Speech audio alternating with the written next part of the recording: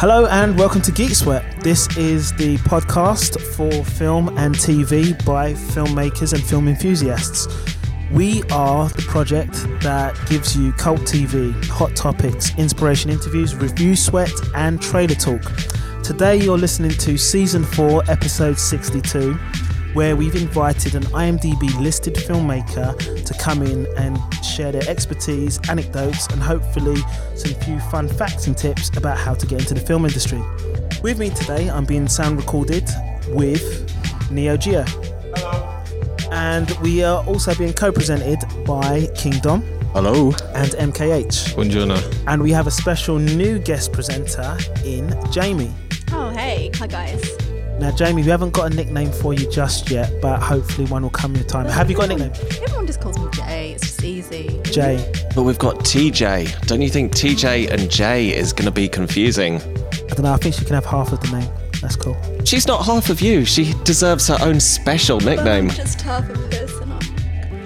We can share. I'm a sharing person, so it could be TJ and Jay. I'm sure that can work out.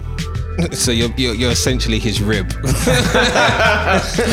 I don't know about that. All right, you killed it now. Yeah. We've gone biblical now. We've got the Eve to our Adam. But thank you for coming in and creating some balance and adding some more femininity to our show, and hopefully some intellect and interesting conversation. Hopefully some internet. What are you trying to say? All alone.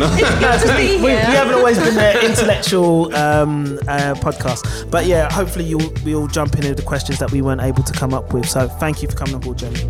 And stop throwing me in under the bus, guys. The next person that we've got is our IMDb listed interviewee, all the way from Los Angeles. So welcome to Charles H. Jocelyn. Thank you. Now, Charles, I'm absolutely certain I've pronounced the first name right. Could you please tell me how the surname is supposed to be pronounced? Surname goes with Jocelyn. The reason being, it's originally a French name, which is Jocelyn. Okay. So, but people go with Jocelyn every now and then. I'm not gonna, throw a tantrum for it, so it's okay. But that was a perfect rendition of it. I've actually done one thing right in this podcast. I appreciate that. Mm-hmm. So, can you tell me where you're from, because the accent's kind of throwing me, because we've met before in East London. We did. And you ventured across the Atlantic. So can you tell me a little bit about your backstory, your history of where you come from? Okay, so I have a tendency of being a little verbose, so please do not hesitate to throw things at me when you're done. So I'm French, born and raised. I grew up in Paris. I'm originally from the French West Coast. I was born in the city of Nantes. For those who don't know where it is, think of the wine region, Bordeaux, and just go up 200 kilometers, and that's where that is. Then I moved to the UK when I was 18 and 1 week, right after 9/11. Security was very tight at the Eurostar, I recall to this day. Did my studies there for 5 years. I should have taken 3, but there was 1 year of foundation course. Plus, I had to retake a year because I did something terrible with an essay, which didn't please an essay? No, not an essay. No. It was just a silly, it was an essay which I didn't write. I forgot about it, and I literally discovered the paper the day it was due. Oh, no. And this is 2004 or whatever. The internet is empty at this time, right? Yeah. And so I just went online. First thing I found was from the BFI. I went, copy paste. Oh. Some said copy paste, and I never said it was mine, but it was obviously considered as plagiarism, rightly so. So at least I ended something over. Yeah. And they were like, "I'm sorry, Mr. Jocelyn, this is not going to cut it." Wow. And so I had to retake the module the following year. But during that wasted year, quote unquote, I made a short film, which very much impressed somebody later on in my life who was much more important than my tutors. Wow. And that's somebody who was, when I moved to Munich in Germany for a couple of years after graduating, a Russian producer called Alexei Berkovich. He became my mentor. He's the one who really saw what I could do with post-production, which is where I specialize. He was like, okay, you're good at, he's Russian, he's a Russian bear. He does not care about your feelings. So that sounds like a really serious name as well. Oh, very serious name. And he's a very serious man. Mm-hmm. But the best he ever said upon reviewing my work was, "Charlie, you have potential." And that's as nice as any compliment I've ever got from him. But yeah, he introduced me to the world of really commercial directing and writing. So there you go, 2 years in Munich after my 5 years of studies in Surrey. And eventually I decided to move back to London in 2009, right after the credit crunch, because why not pick the worst time in the world? And Twice over. Twice over, You correct. seem to be picking the worst times in the world to travel. I'm very good at that. And then I moved to the US right after Brexit when, the pound dropped by 25-30%. So that was Hey, why not be poorer? I know, exactly. I should definitely be that. But yeah, so that's in a nutshell, that's what happened. Grew up in France, education in the UK, a little stint in Germany, and then more London times, and finally now Los Angeles. You describe yourself as a creative director. Yes. So that's the term that I, certainly didn't coin, but in the advertising industry, which is where I've done most of my work so far, this is where people who conceive commercials and have oversight over a team, this is the term that they go by. And I've always been told specifically, I can see you guys are playing my reel there. It's a term which allows me to combine sort of the full spectrum of what I have some expertise in, which really does go from the writing stage all the way to the post-production through direction middle. So creative director is a good term for me for what I do thus far. So, I mean, you say what you do goes through the whole spectrum. Is it a process that you enjoy equally, or are there highlights for you along the way? So the process really is different from one project to another. Obviously, the internet has changed everything since the day, I graduated in, 2007. And, the hierarchy of what the advertising industry used to be, where things were very, cornered and pigeonholed, is just changed drastically. So from one project to another, I can be involved in only the writing stage. I can be involved only in the directing stage, or I can be involved in a combination of whatever is required by the client, and so on and so forth. The last project I worked with in the US was for an agency called Havas, which is a fairly big agency. And I was hired for them to help adapt a commercial that they had in the US, and they wanted to adapt it to the UK, French, and German market. Happens that I speak French, and my German is, not good, but it's okay. So I was there for both the copywriting and actually the post-production, but not the directing. It's just an example of things move, shift, change, you have to do and roll with the industry. So when you get found to be hired, is that you being attached to an agent? Is that you having a long list of credits behind you, or are you foraging and constantly picking away at contacts and trying to network with people? So I'm terrible at networking. I've always been really bad at that, and I'm really passionate about the work, but I'm really not passionate about selling myself, which is, pretty silly, but that's it just is the way it is. And I can do some, a little better here or there, but overall I'm not really good at this. So really it's a lot of agencies, and it's a lot of word of mouth that brings me jobs in that part of the world, at least. Every now and then there will be something that I see online, and I will just maybe send an email or an application or whatever. But frankly, so far, especially I've I managed to achieve a couple of retainers currently in the US, and that's great. So there's repeat work that comes with companies, especially one called V, which is a little tech startup. They specialize in creating an AI personal trainer assistant, kind of like Siri, but focused only on jogging.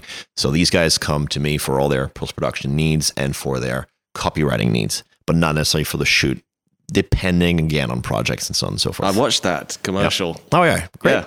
Nice. Yeah, good. I mean, it looks slightly alarming to me, but that's no reflection on the quality of the commercial, just the actual product. I'm not supposed to agree with you, so I won't agree with you, but I do agree with you. Okay. One thing I want to just step back into as well is how we met each other, because a long time ago you wanted to do a project proposal on and pitch it to Channel 4. Right. I think it might have been a V for volunteering thing or something. I genuinely can't recall, so I hope I am banking that you will have a better memory than me. Well, we don't have to go deep into that. This isn't a memory quiz. What day was it? It was Monday. Monday, that's the one, yeah. But the thing is, you seem to be attracted or attracting big brands. And when I think of big brand adverts or promotions or commercials, there's a scale of responsibility or a scale of interest that's beyond let's say making a uni short film or like a local community advert, community project advert. So what is it that attracts you to these types of projects, and how do you perhaps change your mindset to work with different clients?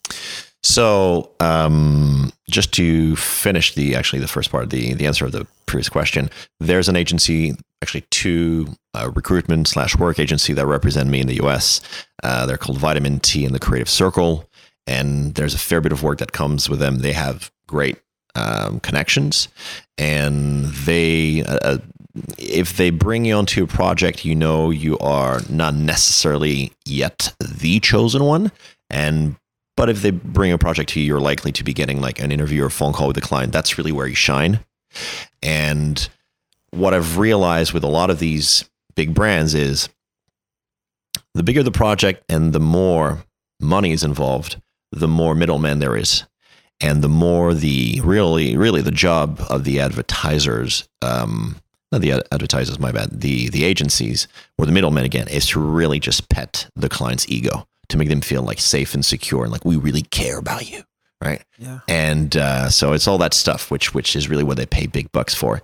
And because there's so many people in the process of making them feel really good and like this is the best director and this is the best editor and there's literally nobody in the world who could do that soap commercial better than these guys that we're bringing into you, I realized that it's a lot of blah, blah, blah, but the clients get lost a little bit into how to actually achieve quality and where to put their money on the screen or on the website or on the banner or whatever the form the commercial will take. So I have a really good tendency of bringing things back to this is how your dollars are going to reach the consumer. That would be maybe a little tip. And that's something which I've realized seems to have given me, at times at least, an edge to get fairly decent size commercial projects. How did you first get into doing commercials, Charles? Because you studied film. Yep. What was the transition?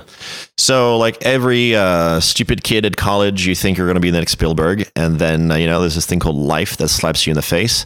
And then I was very lucky again when I moved to Munich, which was for personal reasons, family reasons at the time, I didn't expect anything to happen work-wise. And, my understanding is that it would be for a couple of years. It turned out it would be for a couple of years with then lots of back and forth, but didn't expect at all what happened to, which is what happened. So met this Russian producer who I worked as an intern in a company called Dedo Weigert Film, and they manufacture lights.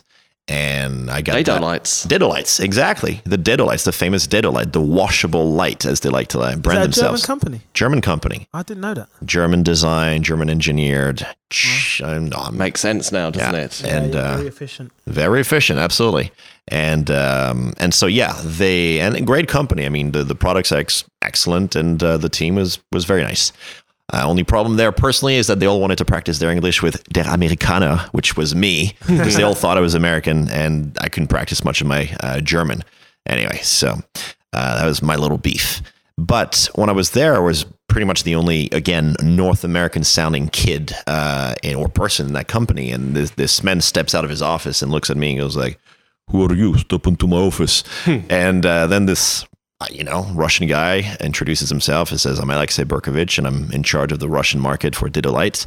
What's your story?" I gave him a little 20-minute spiel or whatever, and he came back with a 25-minute speech, which was just literally obliterated my 5 years of college. It was like I had learned more from this guy's one speech than literally 5 years in college. Amazing. I could not express just how eye-opening speaking to that person. I mean, he was blunt, but it was really real and raw, and it was right.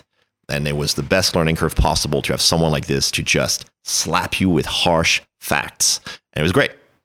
So you decide I was just about clever enough to mention by the end of the speech that, I had a few short films, and if you're interested one day, maybe you can give me your feedback kind of thing. He said, "Okay, I'll be in my office tomorrow at 9:30. 9:29, man, on the dot. I was with my DVD, I had created menus all night.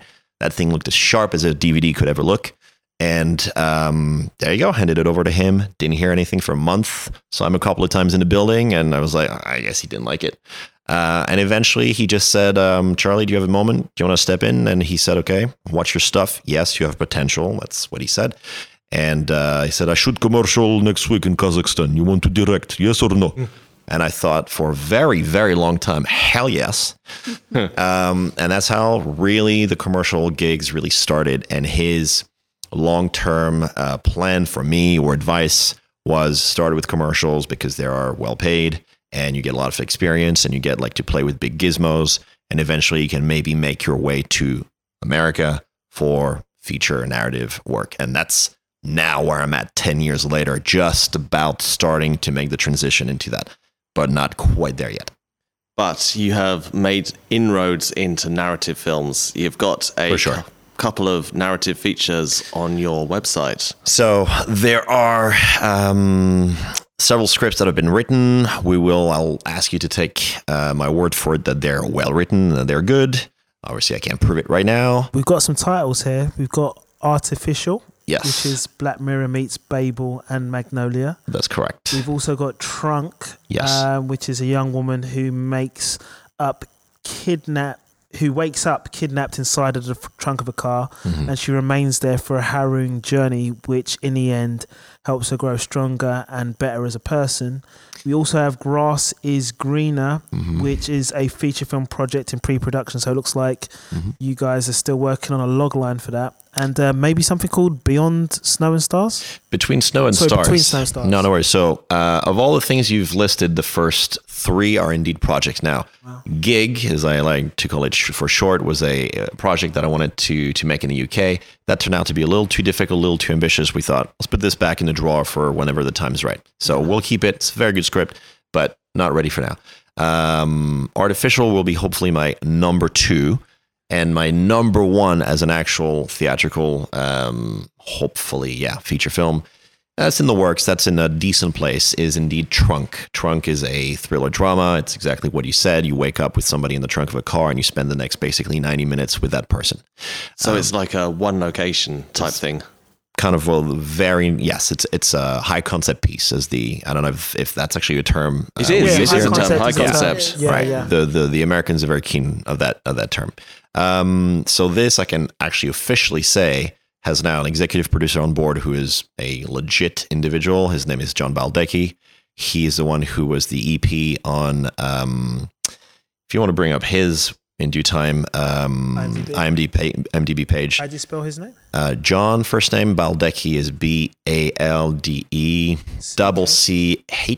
I think. Okay. You should come up.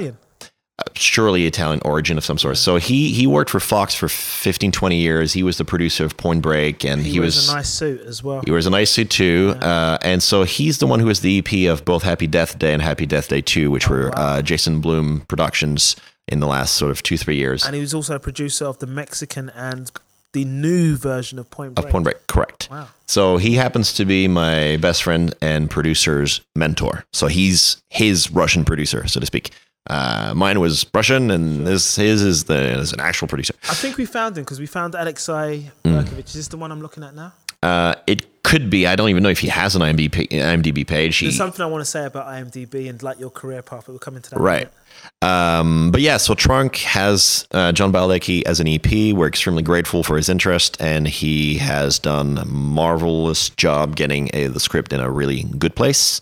Obviously, what I wrote was exquisite, of course, but no, he made it better, and I'm very grateful for that. So we're in a good place. We're going to see where it goes. Quite a few things still need to be aligned.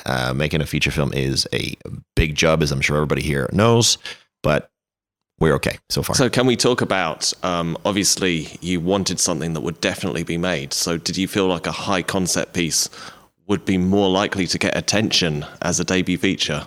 So this is a good story for everybody listening to understand. I wish somebody 10 years ago, and my mentor mentioned these things in his own way, which just flew over my head. But now in hindsight, I realize he gave me those warnings. It's very important to understand the food chain and the hierarchy. And in the film industry or on set? I would say in any industry whatsoever, but specifically, I mean, in our industry of film, of advertising, whichever. What I mean by that is, 95% of people are at the bottom of the curve, that exponential curve.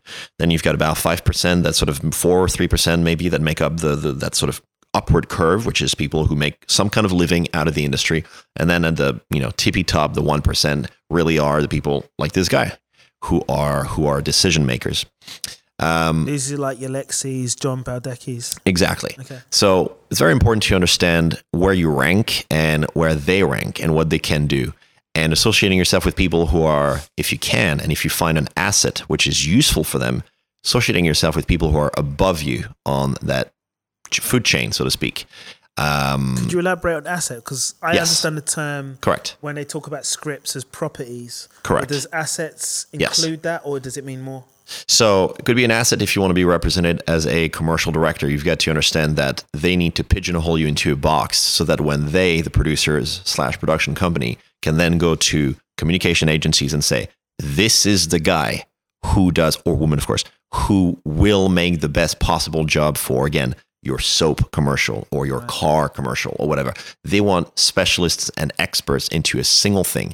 Now you get pigeonholed very quickly and for a long time when you do that, which really sucks. But if you understand this, then make a whole fake show reel about, I don't know, you pick. If you want to be like the expert of cell phones, then there you go. And is this pigeonhole perhaps one of the reasons why you might want to refer to yourself, and I'm talking about Charles H. Joslane, as creative director rather than commercials director, or DOP? That's absolutely correct. It is more of a sort of tentpole term that allows me to place more skills, which, because I've had that. I've had one agent once for not long at all, 6 months maybe, and I can't even remember her name, but as a commercial director, and she looked at my reel and she was like, great, you're a liquids director. I'm like, I'm what? For real? You're a liquids director. What you do is slow motion, glorious, fancy liquids, soap, milk, whatever you do liquids. This is what you do. You're a liquids director. Is that because you're now working with, let's say, account managers in the agency role rather than filmmakers and creatives who are managing agencies, and they have to pigeonhole you so they can understand it rather than their clients? I don't know whether that's for them to understand it, but I can definitely see how making you the best at filling this box is going to then help them sell themselves for the next client who needs this box to be filled. Gotcha. And that's extremely important. So that's for the commercial stuff. For the film stuff, I can tell you precisely but quickly what actually happened. I was working on a visa because, again, I'm not American, so I need to get a visa. I got what's called an O1 visa. Reiterate that because you're Canadian. I'm not. I'm French. You're French? Born and raised, 100%. Look, when you listen to that, Yeah. I was listening, but He wasn't listening. I'm so offended. This is I should be it. sent out of the room. The interview is over. And steps heavily to the door. I always put French Canadian together. That's Charles, come back. Come on, So, listen. So does your French accent come out when you get drunk or something? Or So when I get drunk, maybe when I get drunk or tired, I mean, I'm very pleased and proud of myself fighting the jet lag right this moment because it was so intense in the bus on the way here. I can't even tell you. Like, No, it we've was got to thank you for this as well, because tell us where you've been in the last 24 hours. I landed. I did manage to get some sleep, but I was awake until like 6:30 a.m. and I had to be up at 10, so didn't sleep. I didn't sleep at all in the plane. And But you've come from Los Angeles. Yeah. I landed So no, I'm gonna snore like an absolute hog the moment this is over. Cool. Anyway, but to go back to Trunk, which is again the best narrative piece of commercial filmmaking that I may make. Again, we're not there yet, but it's in the works. So to get the visa, I decided at one point I'd saved up some money and I decided to come to LA for 3 months. And there was somebody I knew enough to like stay with them for like 3 months at that time. So I did that. And so I met a few people, worked for them for free, 100%, runner, intern, didn't matter. But I just wanted to like meet people who could then give me recommendation letters or like sign things which would help with the visa.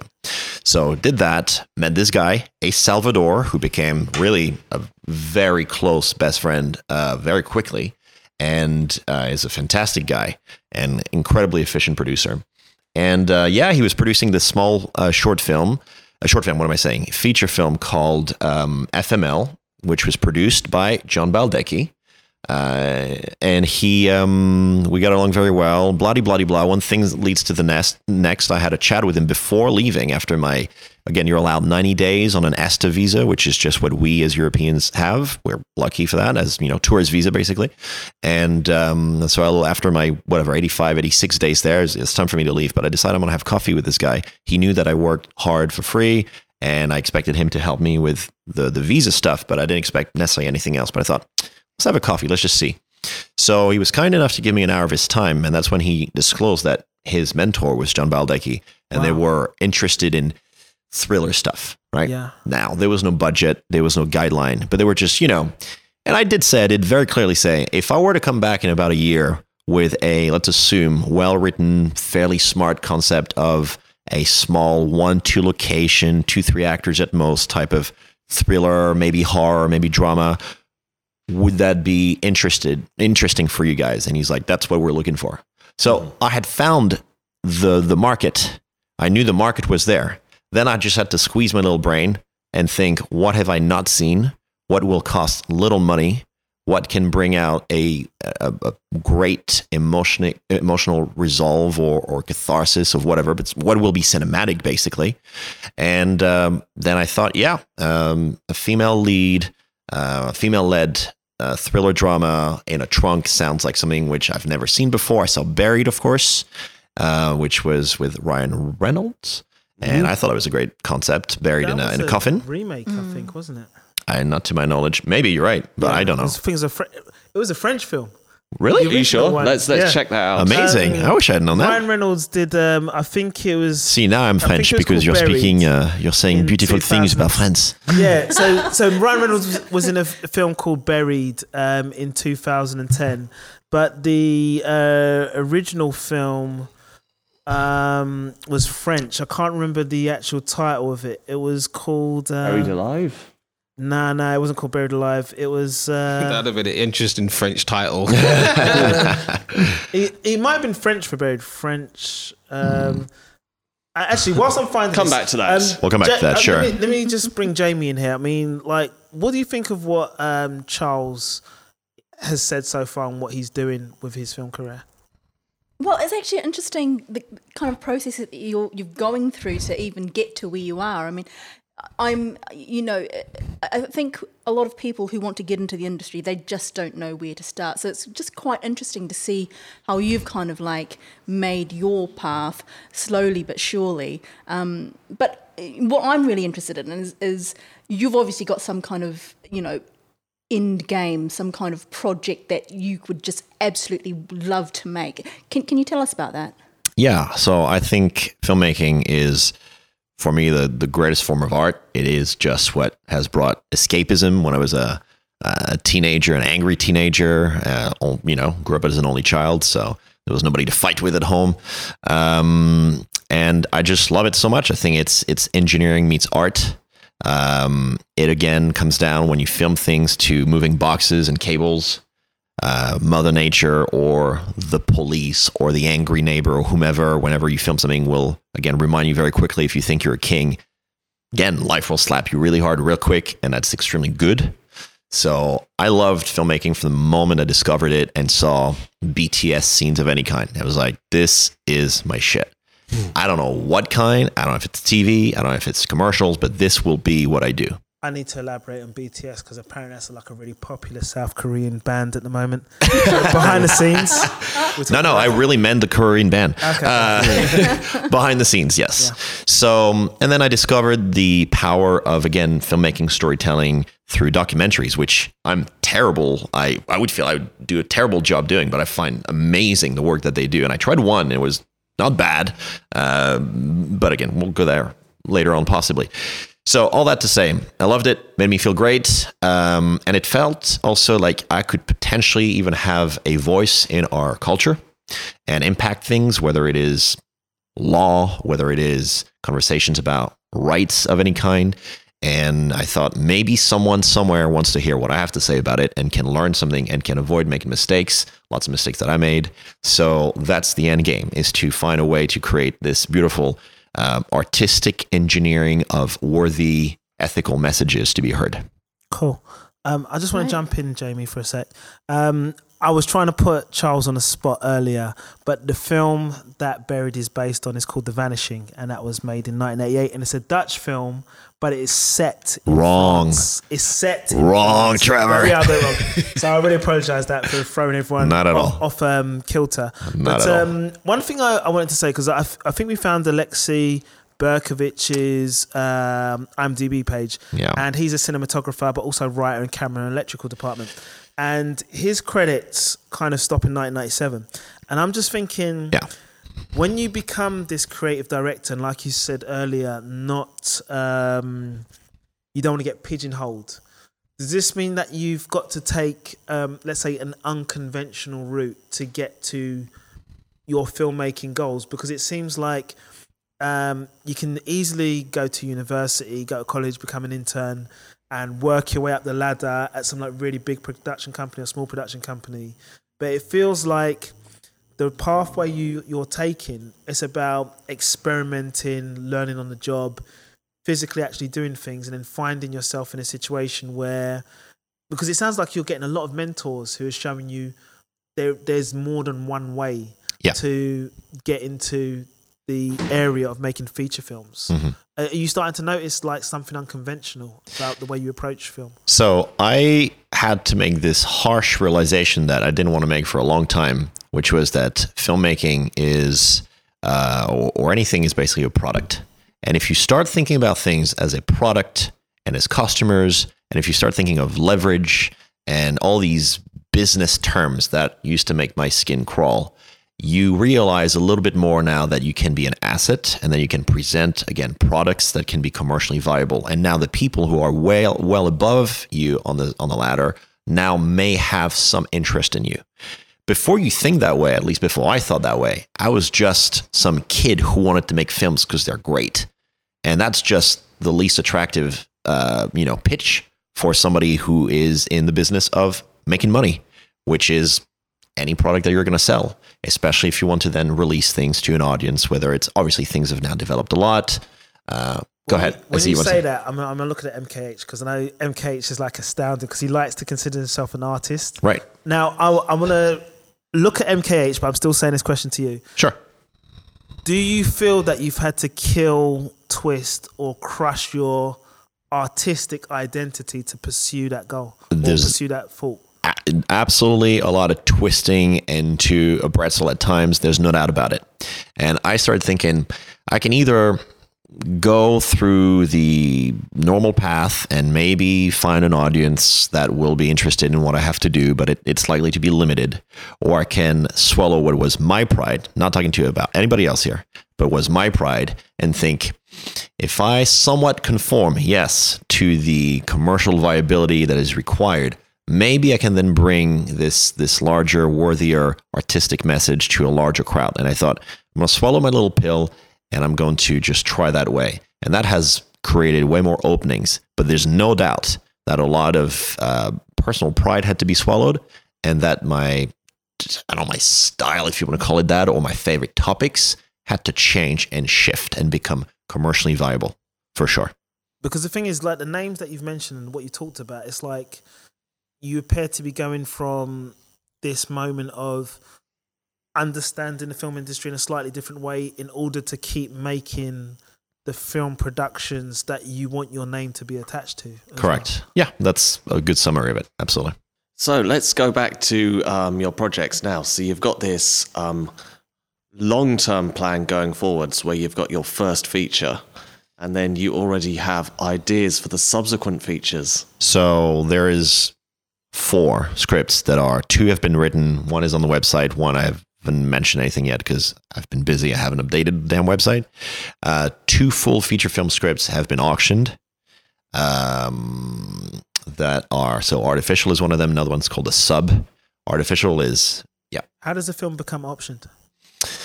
You need to find producers or a production company that is willing to, first of all, read your script and then finds it interesting enough that they want to keep the rights solely for themselves to develop it within a narrow period of time of 6 months, 12 months, 18 months, you decide. So yeah, that happened to the next 2. And I'm working on another 2, which this is starting to be like a little, nebulous and up in the air, but I will write them. And they're not nebulous in my head at all. I know where it starts, I know where it ends, and whatever. But I went to Cannes once because the best piece of commercial work that I've done as a creative director was for UNICEF, and that I'm still very proud of. This is in 2000. 12, I think. I can't even remember. That And was so your commercial for UNICEF, because I think that's on your website as well. that's on my isn't it? website. Absolutely. That's going to be in the commercial section. And you want to scroll down quite a bit down there. I mean, there's some big names we're scrolling past. I've just got to mention it. So we're scrolling past like Dolby, which is obviously like the sound thing for Atmos and cinema. Sure. Who else is scrolling past? I'm not sure what VI Trainer is, but Proven Skincare. That was in the interview. Are you listening to any of this? Yeah. Give me a sec, Dom.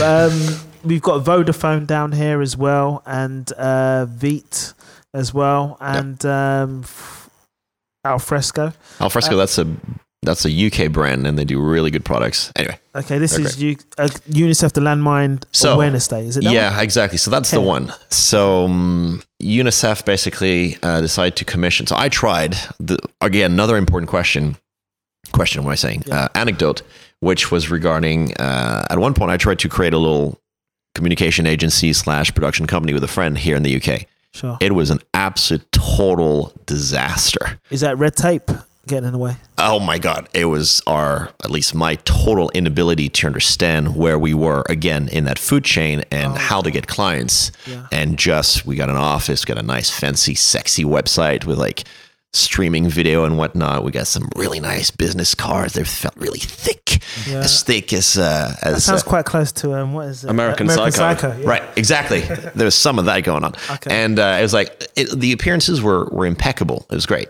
And we forgot one small detail, which was we were two young idiots in their 20s, late 20s by this point, who just had not done years of work in an agency, in a production company, had not, quote unquote, stolen the contact book. And we were then cold calling clients and agencies and whatnot and offering our services. And it's like, why in the world would they listen to this dumb American sounding dude who's calling them out of nowhere when they can be working with Jeff, or whomever has been in their office for like 10 years before he then created his own agency. Never thought of that. So there's a disadvantage in being too young and not familiar. I mean, absolutely. So, but that was one of the greatest experiences ever. And I lost a lot of money on that, which was very painful, but it was an incredible learning curve. So I'm very glad I did it. Through that, though, did come the UNICEF. Because they weren't really caring about the glossy, what have you done before? It's like, who are you? Do you have an idea? Is it a good idea? Great. Yeah. They were happy and they cared, if anything, about first the message and the artistry of it, so to speak. So do you think it's because UNICEF were more focused in the moment and they weren't trying to buy your legacy or history, so to speak? I don't know. You'll have to ask them, but I think they were genuinely keen on a clever way of taking their message, of being open to people in the rest of the world, and we came up with a good concept. When I say we, that's the royal we. Actually, that was me. But we as a production company, yes, brought them a good concept, and they were like, this is clever, this doesn't cost much, we're going to be keen on doing that. And so that got nominated for a Cannes Lions Award. And so it's like, I felt like, yeah, man, 27, 28, going to Cannes, want to have a good time. This is going to be great. And going there, I thought, okay, if I go to Cannes for the Lions Festival, I might as well go the month before to the film festival. Why not? Do both. And I really enjoyed the film festival. And we were there. We had nothing to pitch. I mean, which year was this? I think it's either 2011 or 12. I can't remember anymore. It was when I was young. And so went there for the film festival, had a very good time, went there with my business partner and Billy. And yeah, that's kind of that. We're like, okay, great. And using the commercial card or whatever, we managed to get accreditations to go to the actual film market. And that's the first time that we realized, shit, like films are products, like as concrete as a cup or an iPhone or a license plate. And okay, if people think that term and you're like, really? Like that feels like you're just selling your soul. This is, I hated it. But I learned a lot from that. And one thing that I did learn, hence cutting back to all these projects that I've got and which hopefully will become reality one day. Some guy came up to us and he said, we had an idea for a script and we pitched it. He's like, did our homework really well. You're more prepared than lots of people who come here and have 10 years, 15 years of experience. But they do have 10, 15 years of experience. And one thing you don't know that they do is first-time filmmakers give everything, their blood, their sweat, their money a lot of the times for that first feature. And then they think, made it. This is it. I got my film. I can just wait for that phone to ring. And I don't know, CAA or whatever huge agency, United Artists is going to be at the other end of the phone. And that is the worst idea you can think of. So that guy made very, very clear that first feature film, no matter what it is, earns you a 30-second to 2-minute pitch with the next big guy who is slightly above on the food chain. And if you're not ready for that pitch, you fucked it up and it's your fault. I don't know if that's actually true. I haven't gotten there yet, but I know I heard that loud and clear. And I had met people in Cannes who were indeed first-time filmmakers who had made a feature, very respectable budgets, 1 million euro here, 2 million euros there, like well above where I was. And they were like struggling for 2-3 years after that to make the second one because they were not ready for that. The iron was hot and they just didn't quite make the best out of that opportunity. So that's a lesson that I feel like that I've learned from other people's mistakes. I don't know if that's accurate again, but I'm going to assume that it is. So we have a lot of things that are ready for film 2, 3, soon 4, and number 1 is still not even made. We'll see. That's fantastic. But that's the mentality, for me at least. Tell us a little bit about what you consider to be your best work to date. So as a commercial, yes, I would say UNICEF. It's the most meaningful one. It was a fantastic process to get in touch and to speak personally on the phone with, at the time, John Cassidy, who was at the time, I know he's retired since, the head of communication for UNICEF. And he was a very graceful individual. And I have a lot of praises for this man. So that was for UNICEF for the commercial stuff. And then for narrative filmmaking, I would say my best production so far is Gone Dark, which is a 30-minute short film, which was never designed for festivals. It was designed only to be exactly what it is, really, which is a shorter 3-act story structure, really. And I really wanted to do that in collaboration with the trunk script to then present this as a package to somebody who I knew was accessible through a good friend. And that's exactly what happened. That worked perfectly. Wrote a script, which is what they were looking for. And I made this film, which was based on an original idea by Nancy, the young lady who is the lead, who is fantastic, wonderful actress, Spanish, but lives in London and makes a living out of it. I don't even know how she does it. And yeah, she's great. Known her for a few years, and I cannot wait to work with her again. If she will have me direct her again on set, of course. Yeah. But yeah, she came up to me once with an idea. She wrote a script herself. It was about 16, 17 pages. I read it. Things were clunky. A lot of stuff took place at night. She wanted to film in the summer. I'm like, the nights are going to be short. I think, what do you want to actually say with this? And she explained what it was. Very personal, deep, meaningful story, something that she went through. And I was like, I think I get it. I love the message. It absolutely needs to be heard. About kind of abusive relationships and all. And I thought, I think I can adapt this in a way which is going to be more cinematic and will work better as a piece. She trusted me, made the film. Happy days. Sure. So Nancy has written this. She wants to act in it. Yep. And Jamie's like looking at me with like fire in her eyes now.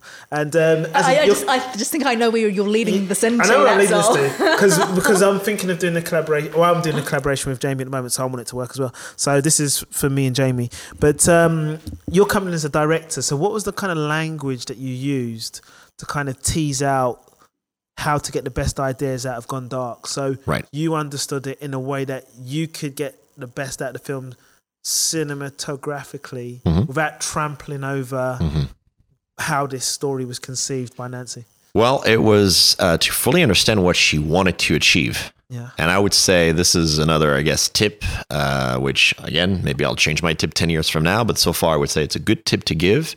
Whenever I would write a script of any kind, I start at the end. I will know how I leave my audience. Okay. From that point onward, I know where to start it. And that's instantly makes filling up the blanks a lot easier than just finding your way through to something, nothing, something amazing, something terrible. I don't know.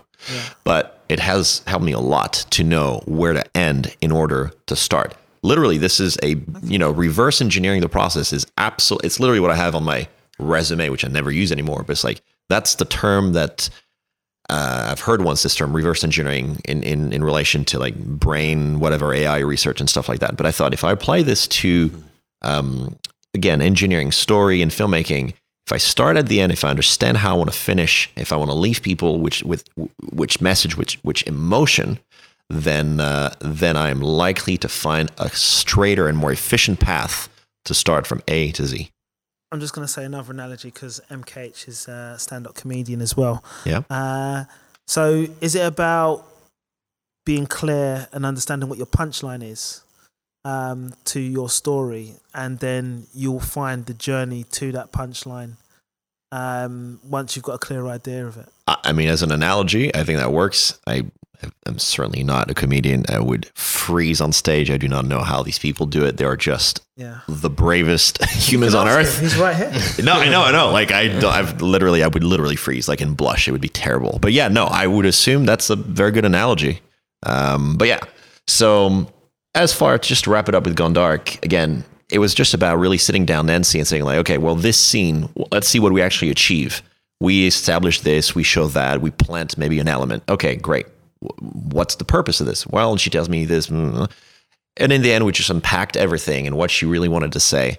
And then I said, well, your script doesn't quite get you there. It gets you someplace which is kind of murky and a little off. And if I'm wrong, prove me wrong. But she couldn't prove me wrong because on that one, I was correct. And that was a fair analysis of her script. And again, then I wrote something which I felt was going to be better. And she seemed to have agreed. And she gave me her trust. And I'm very grateful for it. So what happened subsequently?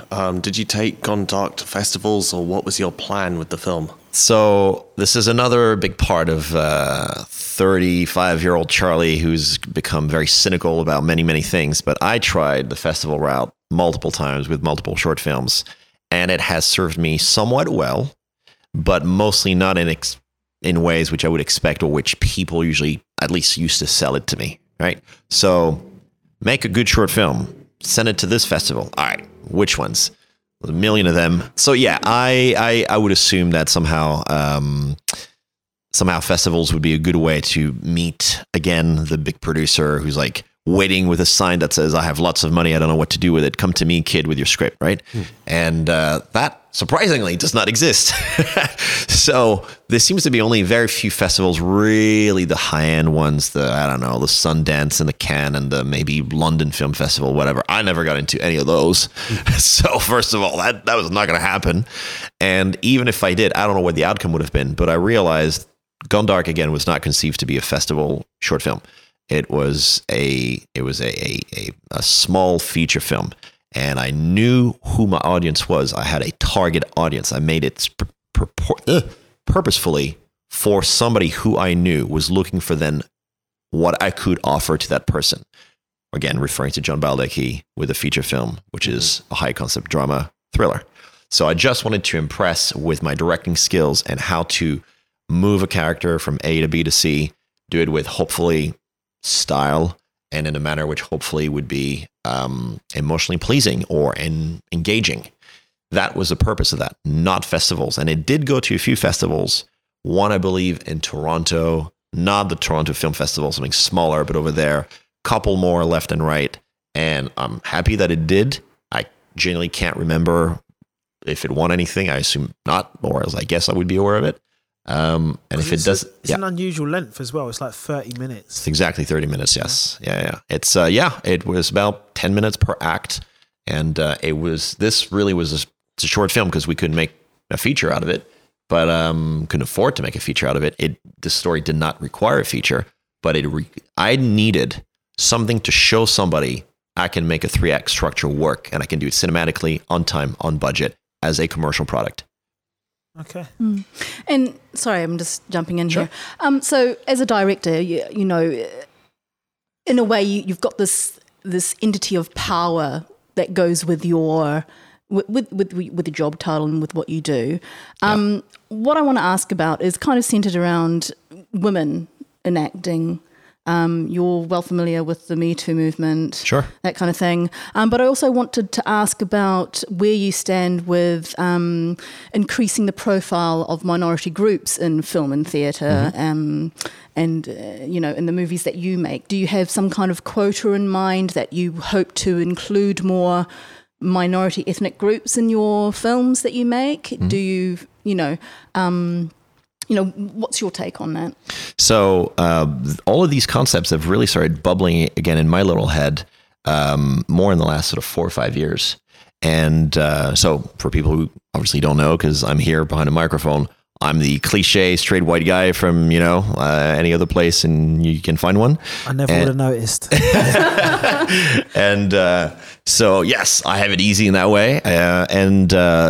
Knowing Nancy was great. And I'm very happy and pleased. I have to say something, actually, go back a little bit. I saw a long time ago this social study, I guess, that was filmed by somebody in America. And you can find that on somehow on YouTube. I'm sure you can find it because I saw it, I guess, on YouTube. I can't remember where. I'll fast forward. You see children who are of the age of 4 or 5 who are presented with dolls. And there's like the black doll and there's the white doll.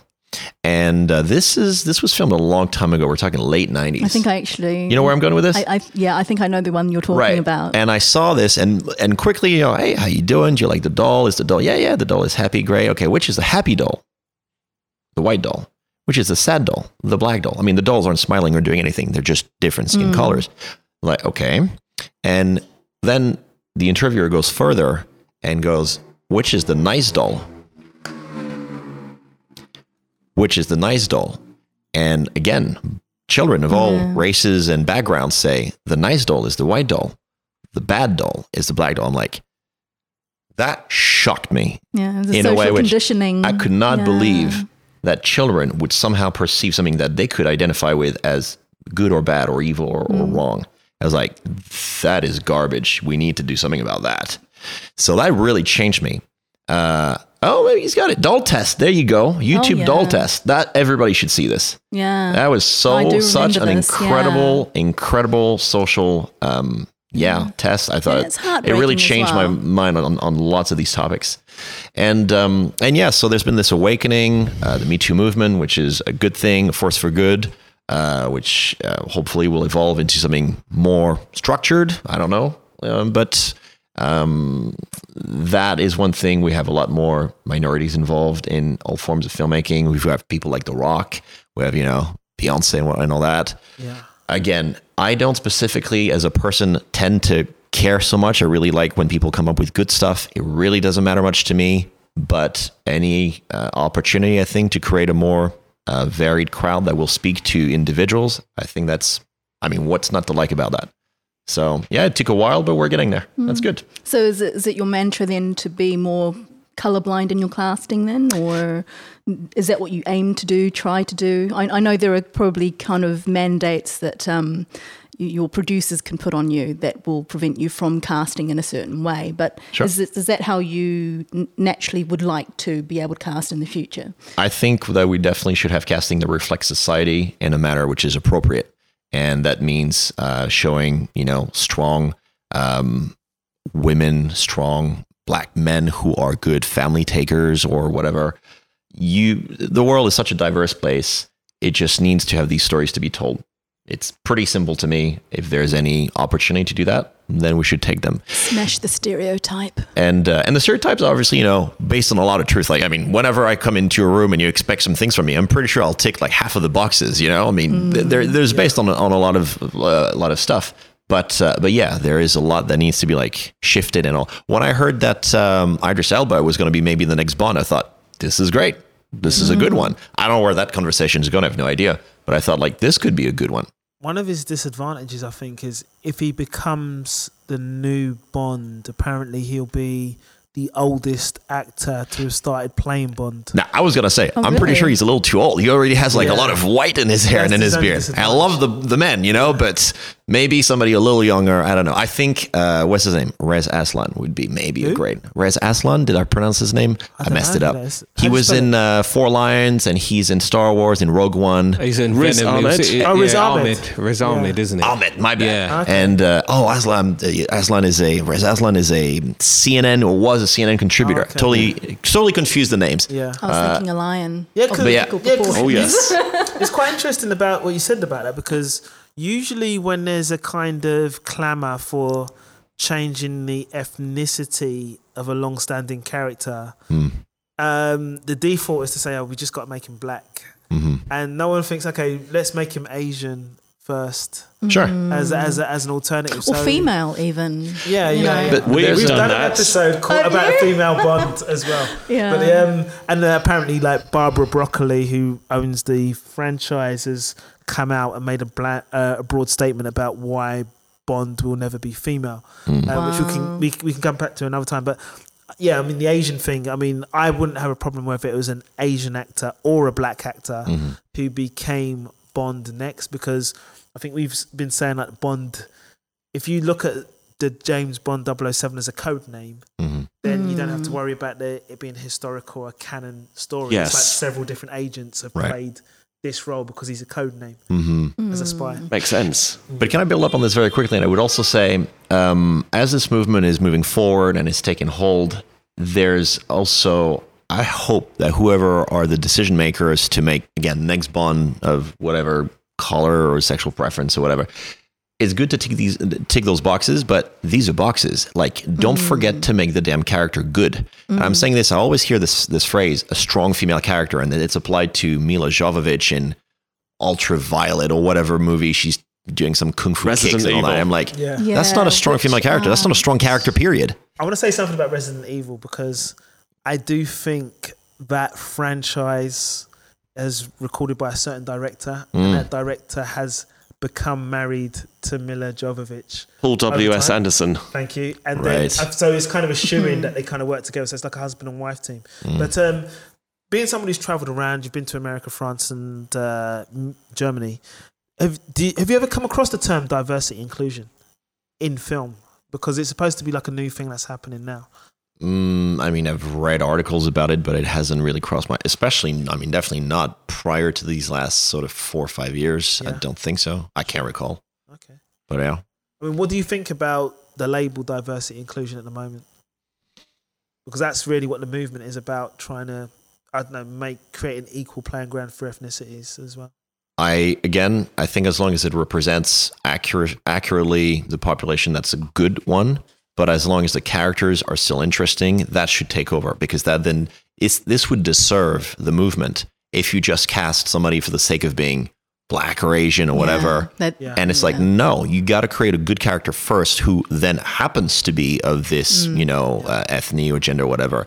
But you don't want to just give like a quick shortcut to whatever actor or personality just because of something that they haven't chosen. I mean, yeah, there's been a historical precedent that needs to be undone, but it still is not quite sufficient to then elevate that person onto the top the top of the podium.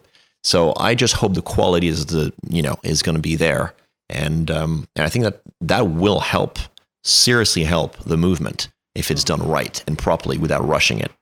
But just to leave it on a lighter note, Sure.